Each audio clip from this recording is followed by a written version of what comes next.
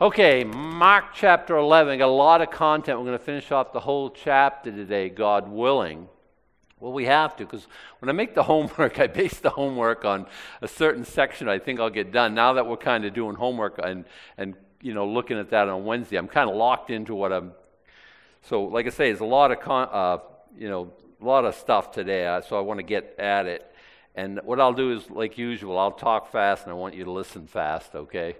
But let's pray. We always do well, Father, to come to you and invoke your blessing on your word. I don't think we're ever going to amount to anything as Christians if we don't take your word very seriously and believe it to be your word. But we here, Lord, we take your word seriously. We live by it. We love it. We can't get enough of it. And so, Father, with those right attitudes in mind, I can't help but believe that you'll bless every time we open up and look to you for guidance, for wisdom.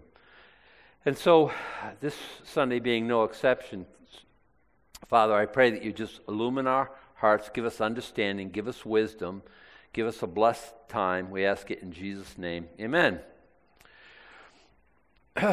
We ended with verse 11 last time. Jesus entered in Jerusalem into the temple, and when he had looked round about upon all things, and now the eventide was come, he went out unto Bethany with his 12. So verse 12 now, and on the morrow. So that would be Monday, seems to me, after the triumphal entry, which we pretty much know to be Sunday. We call it Palm Sunday because of the palm branches and stuff like that. And there's also coats thrown down. We don't call it Coat Sunday. I always wondered. Anyway, on the morrow when they would come from Bethany, he was hungry. Now, we can preach myriads right here. I mean, a lot of words on the God who is hungry. It's an incredible thought to me. Jesus is like us in all things except sin. But it's no sin to be hungry. Was he hungry for more than food? I think so. I think there's some symbology going on here. Otherwise, you're going to have struggle with Jesus just he's having a bad hair day. He's hungry, sees a fig tree, doesn't know that doesn't have figs on it, and then curses it, destroying property, somebody's, right? Why would he do that? Well, let's read and let's unpack, because I think there's a lot more here than meets the eye, from my way of thinking. So he came to Bethany, he was hungry. Incredible. Seeing a fig tree afar off having leaves, he came, if haply he might find anything thereon. And when he came to it, he found nothing but leaves, for the time of figs was not yet. And Jesus answered and said unto it, No man eat fruit of thee hereafter forever. And his disciples heard it. Okay, what's that all about? Well, let's keep reading. And they come to Jerusalem. Jesus went into the temple, began to cast out them that sold, and bought in the temple, and overthrew the tables of the money changers and the seats of them that sold doves. He did this early on in his public ministry.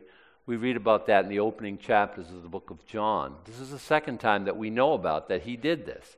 The zeal of thine house has overtaken me. We read that this morning in Psalm 69. He would not suffer that any man should carry any vessel through the temple. And he taught, saying unto them, Is it not written, My house shall be called of all nations, a house of prayer? But you have made it a den of thieves. He took two verses there and he mashed them together. But he can do that. It's his word.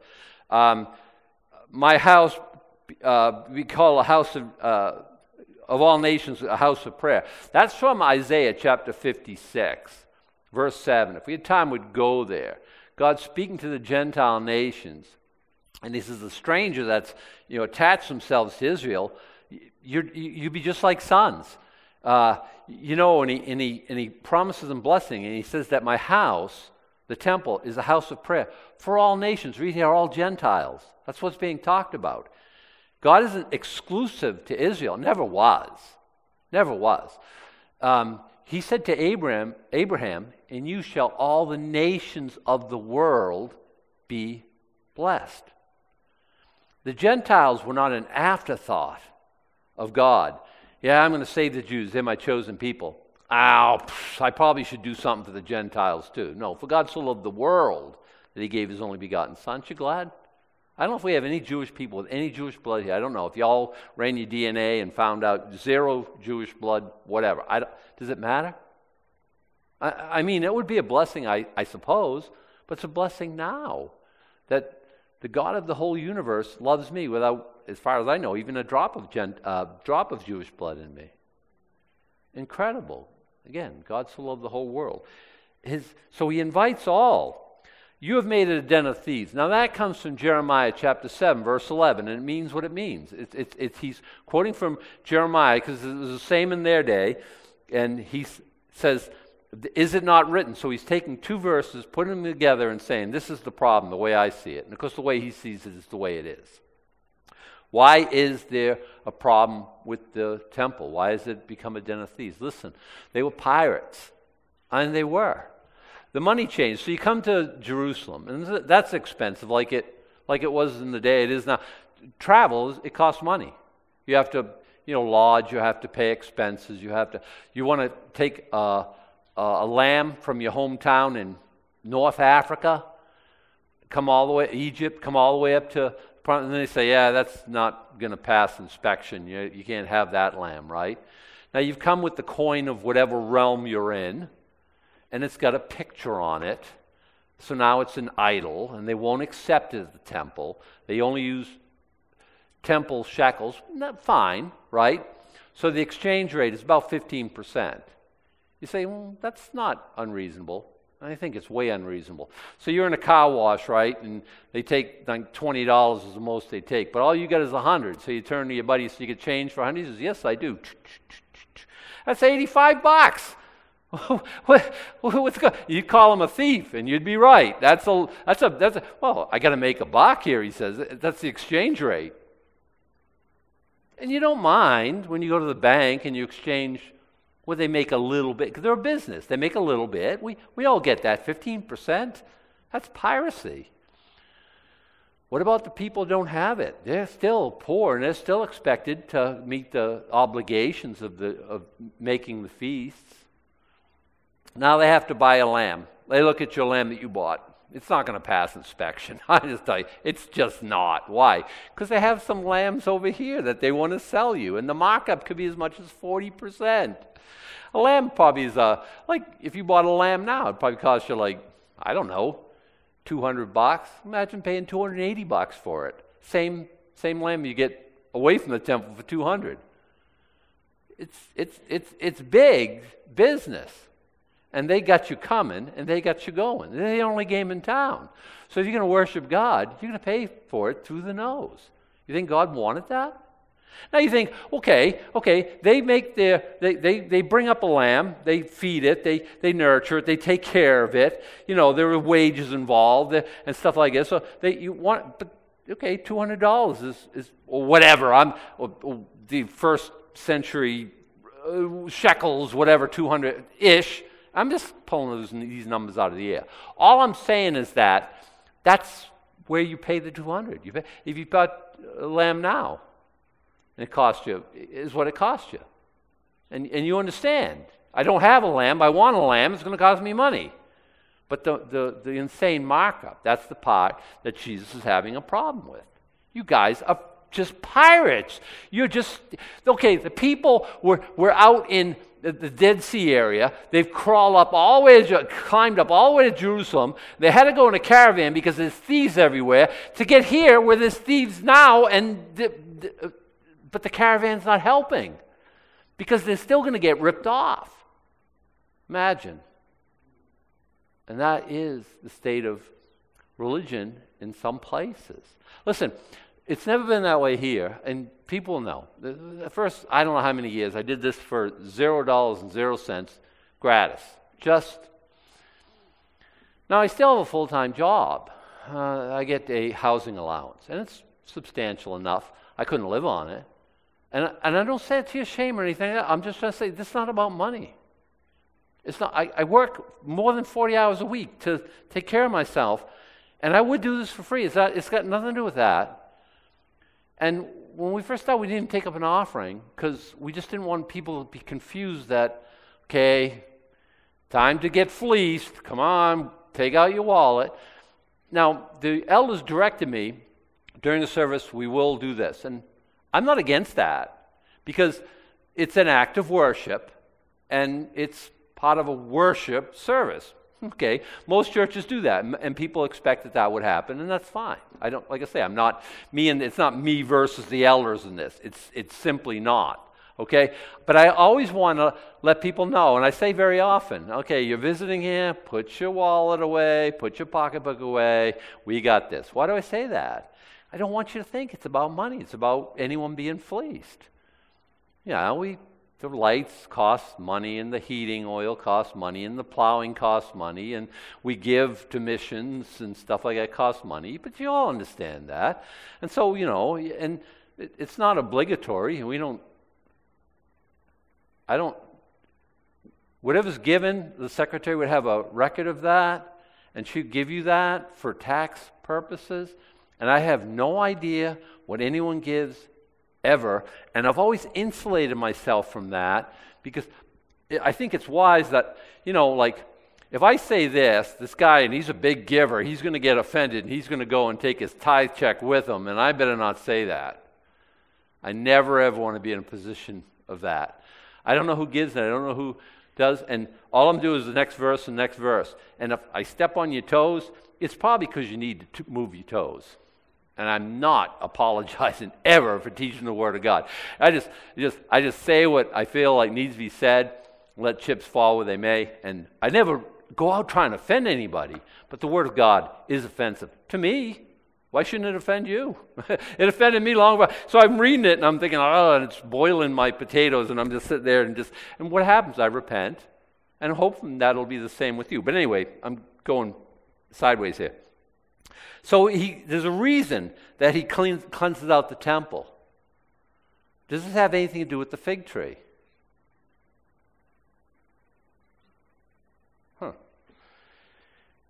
And the scribes and chief priests heard it and sought how they might destroy him. Religious people break me up. Is there a problem with what they're thinking? Destroy here, read kill, okay? They're not going to ruin his reputation. They're trying to kill him. I mean destroy the nth degree. You have a newer version, it might say kill. For they feared him because all the people were astonished at his doctrine. We hate the fact that people are astonished at his doctrine. We got to kill him, says the religious people. He overturned our tables. Question, what tables would Jesus overturn in your life? Would he like to overturn? That's not a homework question. It could be, but when even was come, he went out of the city. And in the morning as they passed by, this would be Tuesday morning, they saw the fig tree dried up by the roots. Does anyone understand what's going on here about the fig tree? Does anyone just say, yeah, I got a kind of I'm not going to ask you to come up here and teach it, don't worry. But this is a question mark to a lot of people. This is the only thing Jesus destroys in his ministry. He's a healer. He's a helper. He's not a destroyer. So what is he? Is he just like, oh man, I was so hungry now. You're not. Is that Jesus out of control? Just having a? No. I think he's trying to point to something. I think he's trying to teach something. They saw the fig tree, it was dried up by the roots, and Peter, calling to remembrance, said unto him, Master, behold the fig tree which thou cursest is withered away. Now let's put Jesus' answer aside for now. Why a fig tree? I think figs are symbolic of something. And I turn to what's called the law of first mention in Scripture, okay? You'll find out, if you want to know what something is symbolic for, something like that, find out the first time in Scripture that it's mentioned. Anyone know where figs are first mentioned? I'll give you a large hint. Fig leaves are first mentioned. Okay, it's Genesis chapter 3. We can turn there. Yeah, I'm going to read fast, though. Say, we still got a long way to go. Genesis 3, now the serpent was more subtle than any beast of the field, which the Lord God had made. And he said unto the woman, Yea, if God said, You shall not eat of every tree of the garden, questioning the word of God. Don't listen to anyone who questions the word of God. You're already engaging in dialogue that it's not going to end up well. The woman said unto the serpent, We may eat of the fruit of the tree of the garden, but of the fruit of the tree which is in the midst of the garden, God has said, You shall not eat it, neither shall ye touch it, lest ye die. She misquoted, but that's fine. And the servant said, well, it's not fine, but it is what it is. And the servant said unto the woman, You shall not surely die. Directly saying, contradicting the Word of God.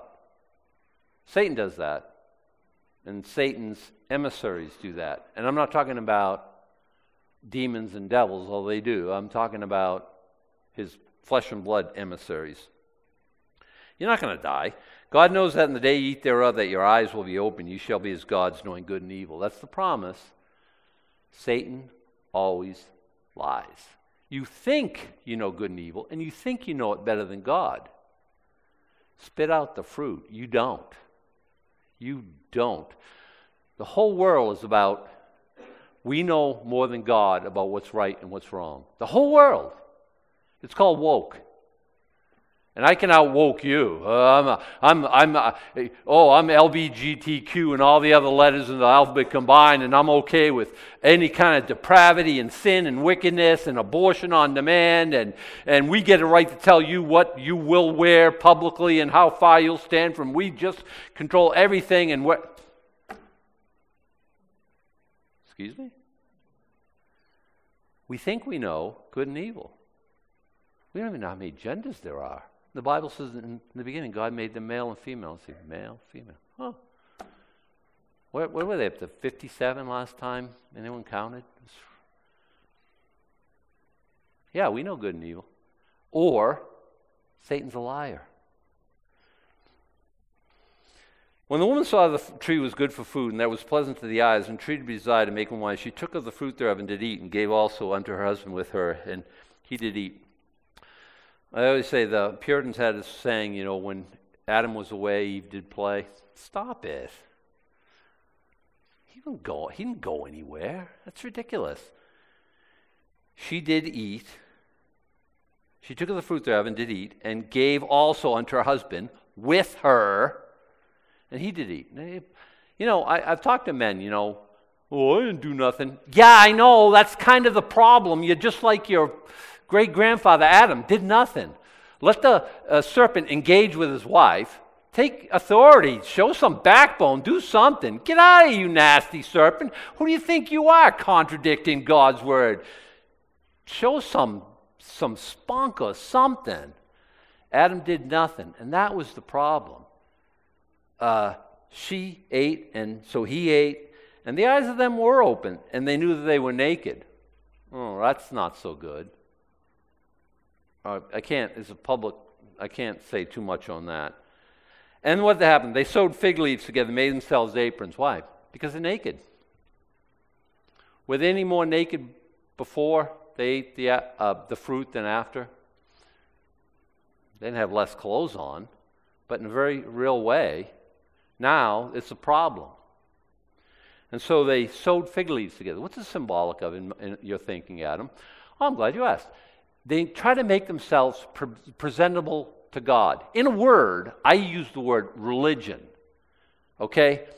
From the Latin, relingere, to relink. Can you do it? No. They're fallen. They ain't relinking with God. That ship has sailed. Now, if they are back together with God, it's God's going to have to do the relinking. We call that salvation. We don't call it religion. They're trying to make themselves presentable to God.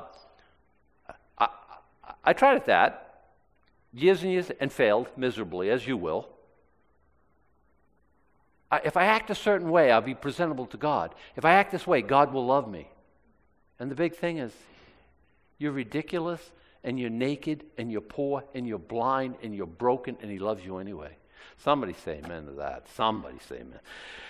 So I think the fig leaves are a picture of religion. Now, some people, let's go back to Mark, will make him a picture of Israel. Israel is the fig tree, and God curses it. God curses Israel. In the chapters 9, 10, and 11 of the book of Romans. Now, there's some obscure corner of the Bible. I don't believe in obscure corners of the Bible. And you didn't know it. Okay, we're talking about the book of Romans.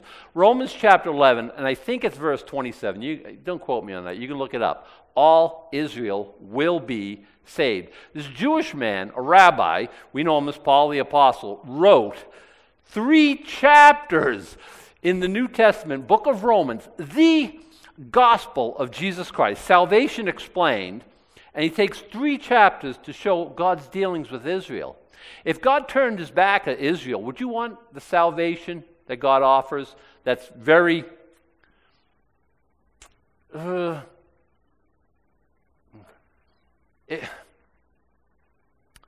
it's not eternal. It's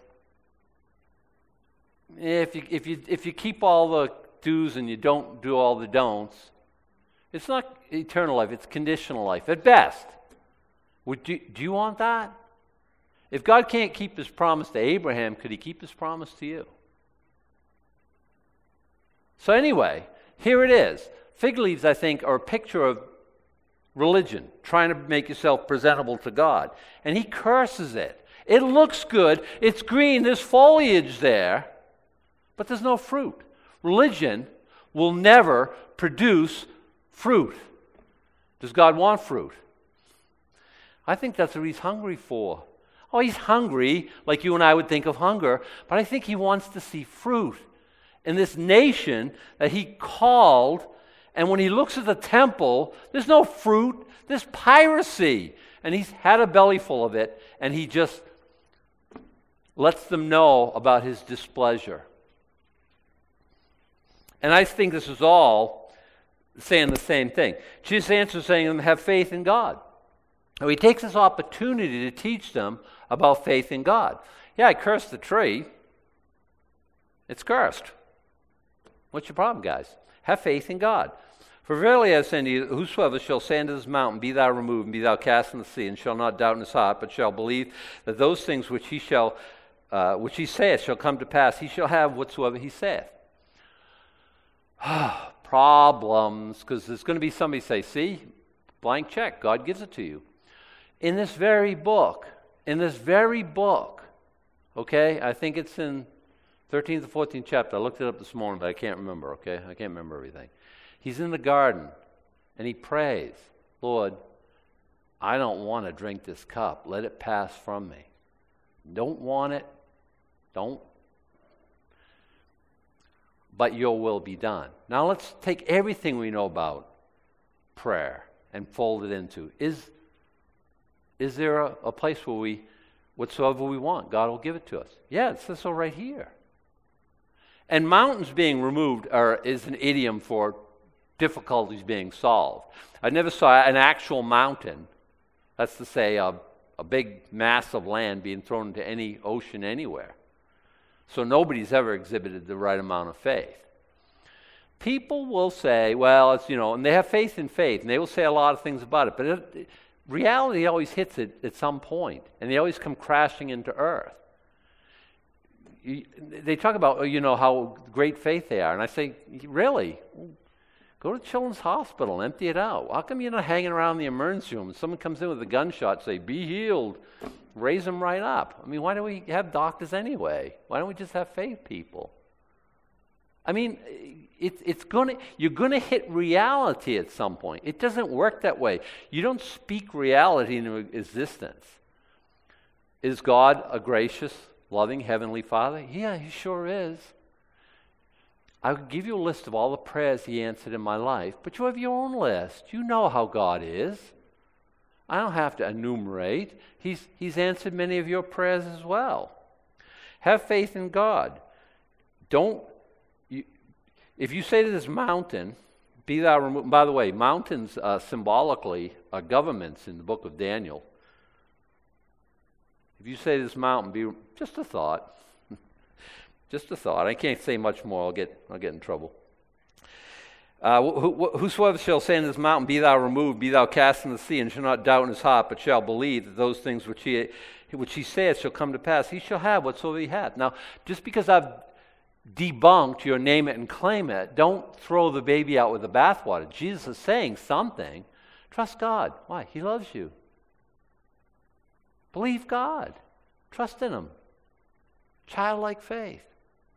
Faith in faith? Silly. Faith in God, who loves us and wants to bless us. Therefore, I say unto you, what things soever you desire when you pray, believe that you have received them. Believe that you receive them, and you shall have them. So that's it. And I think he's saying something. It's not, again, let's not. And much teaching on prayer, all through Scripture. We can take Sunday. We can take a month of Sundays, 2 months of Sundays, and teach about prayer in Scripture. But it's kind of like a drive-by right here. And when you stand praying, forgive. If you have aught against any, that your Father which is in heaven may forgive your trespasses. And if you do not forgive, neither will your Father which is in heaven forgive your trespasses. Don't you ever want to say, Jesus, focus. We're talking about prayer now, and now you're over here talking about forgiveness. No. These go very, very, very well together. I'm praying to God, the forgiver, and I'm praying, I want blessing in my life. I want him to do, I had a bad doctor's report, and I want him to fix what's ailing me. That I'm sick, and God, would you heal me? I lost my job, and I want to get reemployed before the bills get up over my head. And so I pray to God and say, Lord, or whatever it is, right?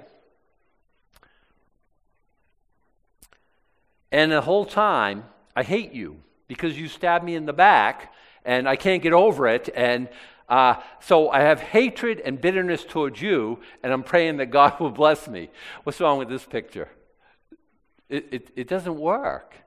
It doesn't work. Now listen, every time I talk about forgiveness, I get in trouble because somebody's going to tell me about why their situation is the exception. All your situations are the exception. Well, they don't deserve it. That's a foregone conclusion. We know that. No more than you forgive. You deserve forgiveness. It's not a question of deserve. Now listen, I want to say this, because I don't say this very often. Forgiveness is a crisis and a process. What do you mean? There's one time where you forgive somebody. You let them off the hook. You say, Lord, I'm living with the consequences first thing or last. I don't hold anything against them. You really turn the corner when you pray for them, pray for their blessing, pray for their welfare. And I say it's a process because you still feel really bad about being betrayed. You really feel bad about being stabbed in the back. You really feel bad about what had been done to you. If it was nothing, there would be no reason to forgive. But it was something, and it was substantial, and it hurts, and Satan won't let it go. He's still going to, I forgave him. It's done. It's history. I wrote it in my logbook, in my diary. I can point to a time when this person worked me over like Jesse James, and I said, Lord, I'm not holding this against them. I forgive. 100%. Done. But I think about it, and I think, and I still feel badly about it. And so I'll forgive again, and I'll pray again, and I'll pray for their blessing. And then when I start to actually want their welfare, their God to bless them, that's when all bitterness disappears. It's a one-time shot, and then it becomes a process after that. That's how it works. So you forgive somebody, and you have to. Don't feel like, because you still feel poorly about what happened, that you're somehow second-rate Christians. It doesn't work that way. We still have these messy things called feelings. Ken's fond of saying, men don't have feelings. That's not true. I mean, I love my pastor Ken. That's not exactly true. We have them. We just don't go by them. But I don't care if you're a woman who is an ocean of emotion. You got feelings galore. You can't go by them any more than a man can. We go by what the Word of God says. Is it hard? Yeah, but the Spirit is given. We can't do it in the flesh, but the Spirit is given, and He wants us to forgive. Or you'll have bitterness. If there's a third option, I promise to you, I would tell you. You have forgiveness, you'll have bitterness. I want forgiveness. And I don't want to stand praying and think of myself, but I want this person to drop dead. I hope that a house falls on them. I hope that what they did to me gets done to them. Oh yeah, by the way, Lord, bless my circumstance. What? No, he's teaching, right? You want to pray, you want to believe, you want to trust God, And add to that, you want to forgive. Okay? Let's keep moving. And they come again to Jerusalem, as he was walking in the temple. They come to him, the chief priests and the scribes and the elders, and say unto him, But what authority doest thou these things? Who gave this authority to do these things? Authority is a big question. Who gave the governess authority to close down church? Emergency powers. The First Amendment sure didn't. Authority is a big thing. When do we submit and when do we rebel? Authority is a big thing in many aspects of your life. Work, the boss is the authority. Government, the governmental authorities. In civil matters. The house, the husband's the head of the home. Unapologetically. Yeah, I say crazy things like that. I believe that in my whole heart.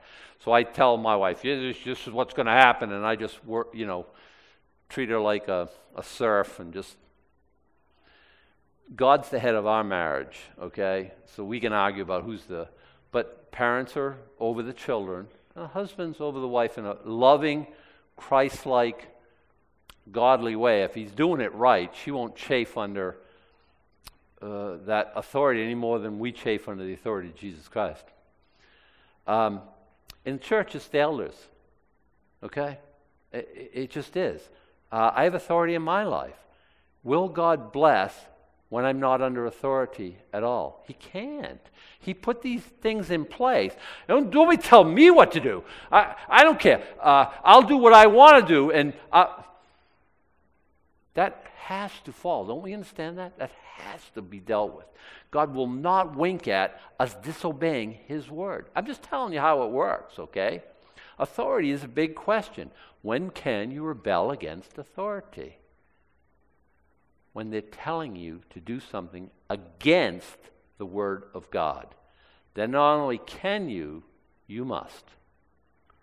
So I'm the head of my house, and I say to my wife, hey, let's get involved in sin. Let's take drugs. Let's do it. And she says, love you? No. Good girl. That's great. That's what she's supposed to do.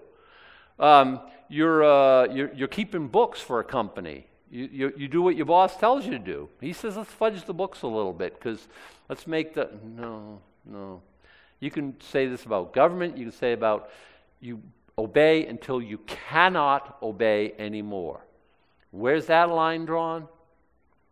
I can't talk about every little possible episode, every little... Authority is a big question. And what are they asking him is, this is our temple. You come in here like you own it.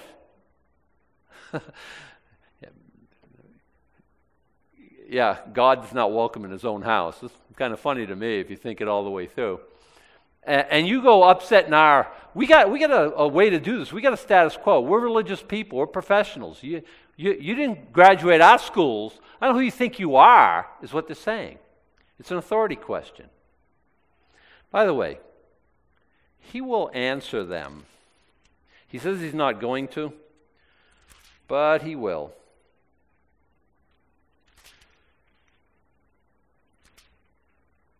Mark 14, verse 62.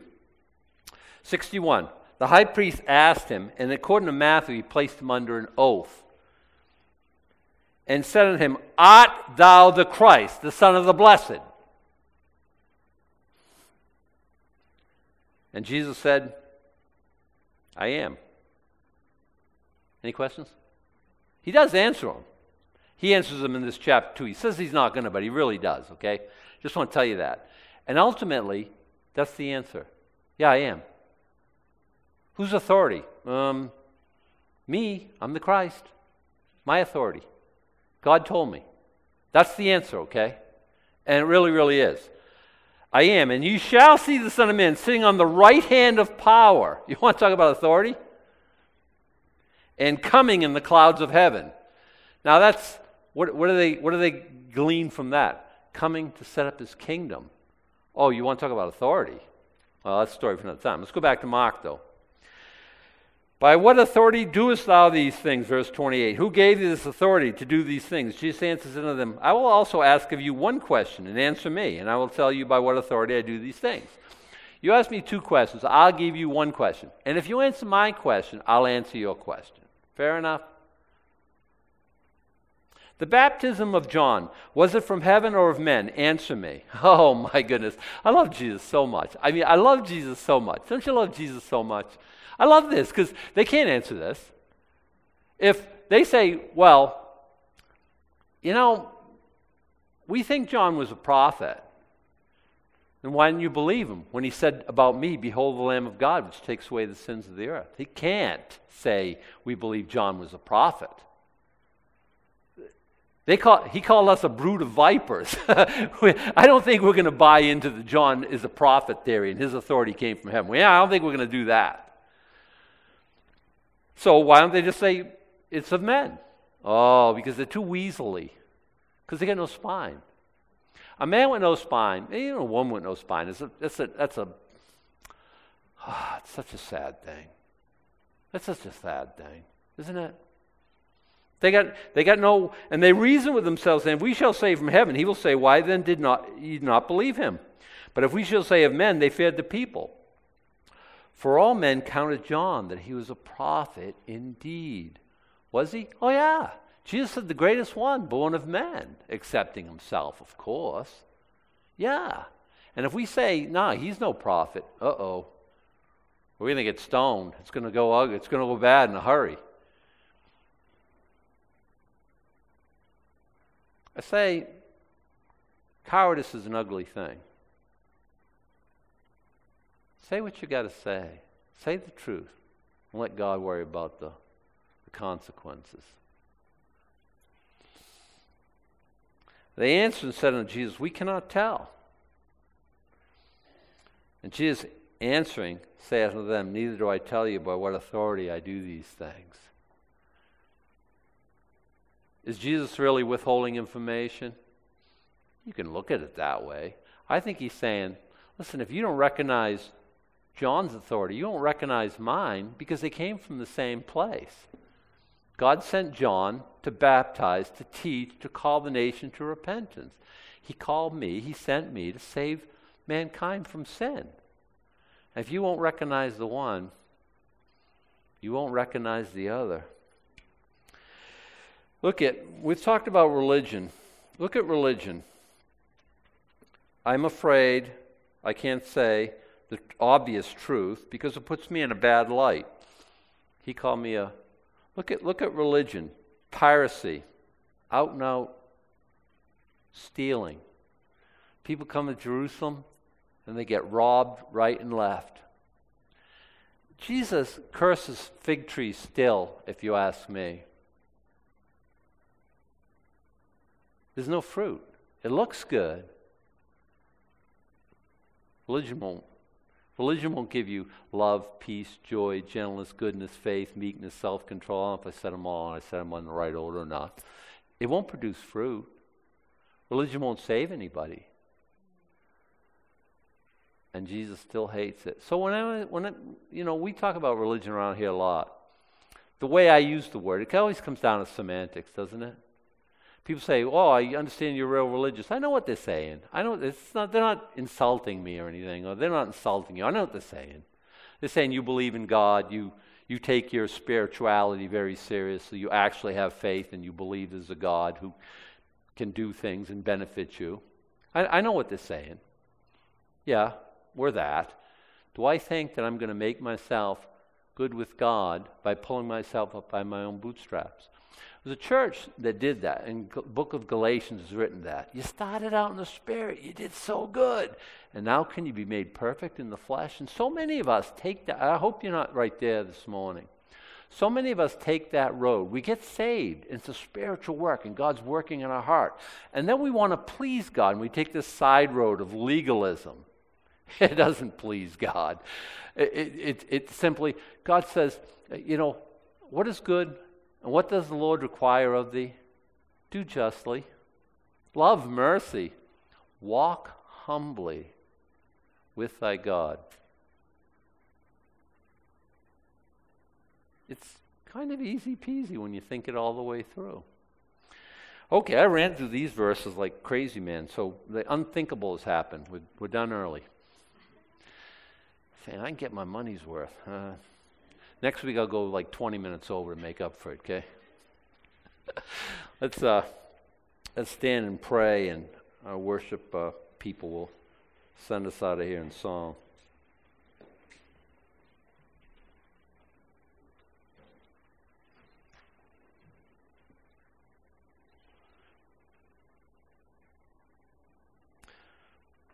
Father, we thank you for your word. And whether it takes a long time to develop it or a short time, I just pray it will strike a chord in our hearts. We just want to walk humbly with you. We just want to do life together. We just want to love Jesus, and we know that you already love us. Lord, increase our desire to seek you, to want to be with you, to love you more all the time. Now may the Lord bless thee and keep thee. The Lord make his face shine upon thee and be gracious unto thee. The Lord lift up his countenance upon thee and give thee peace. Amen.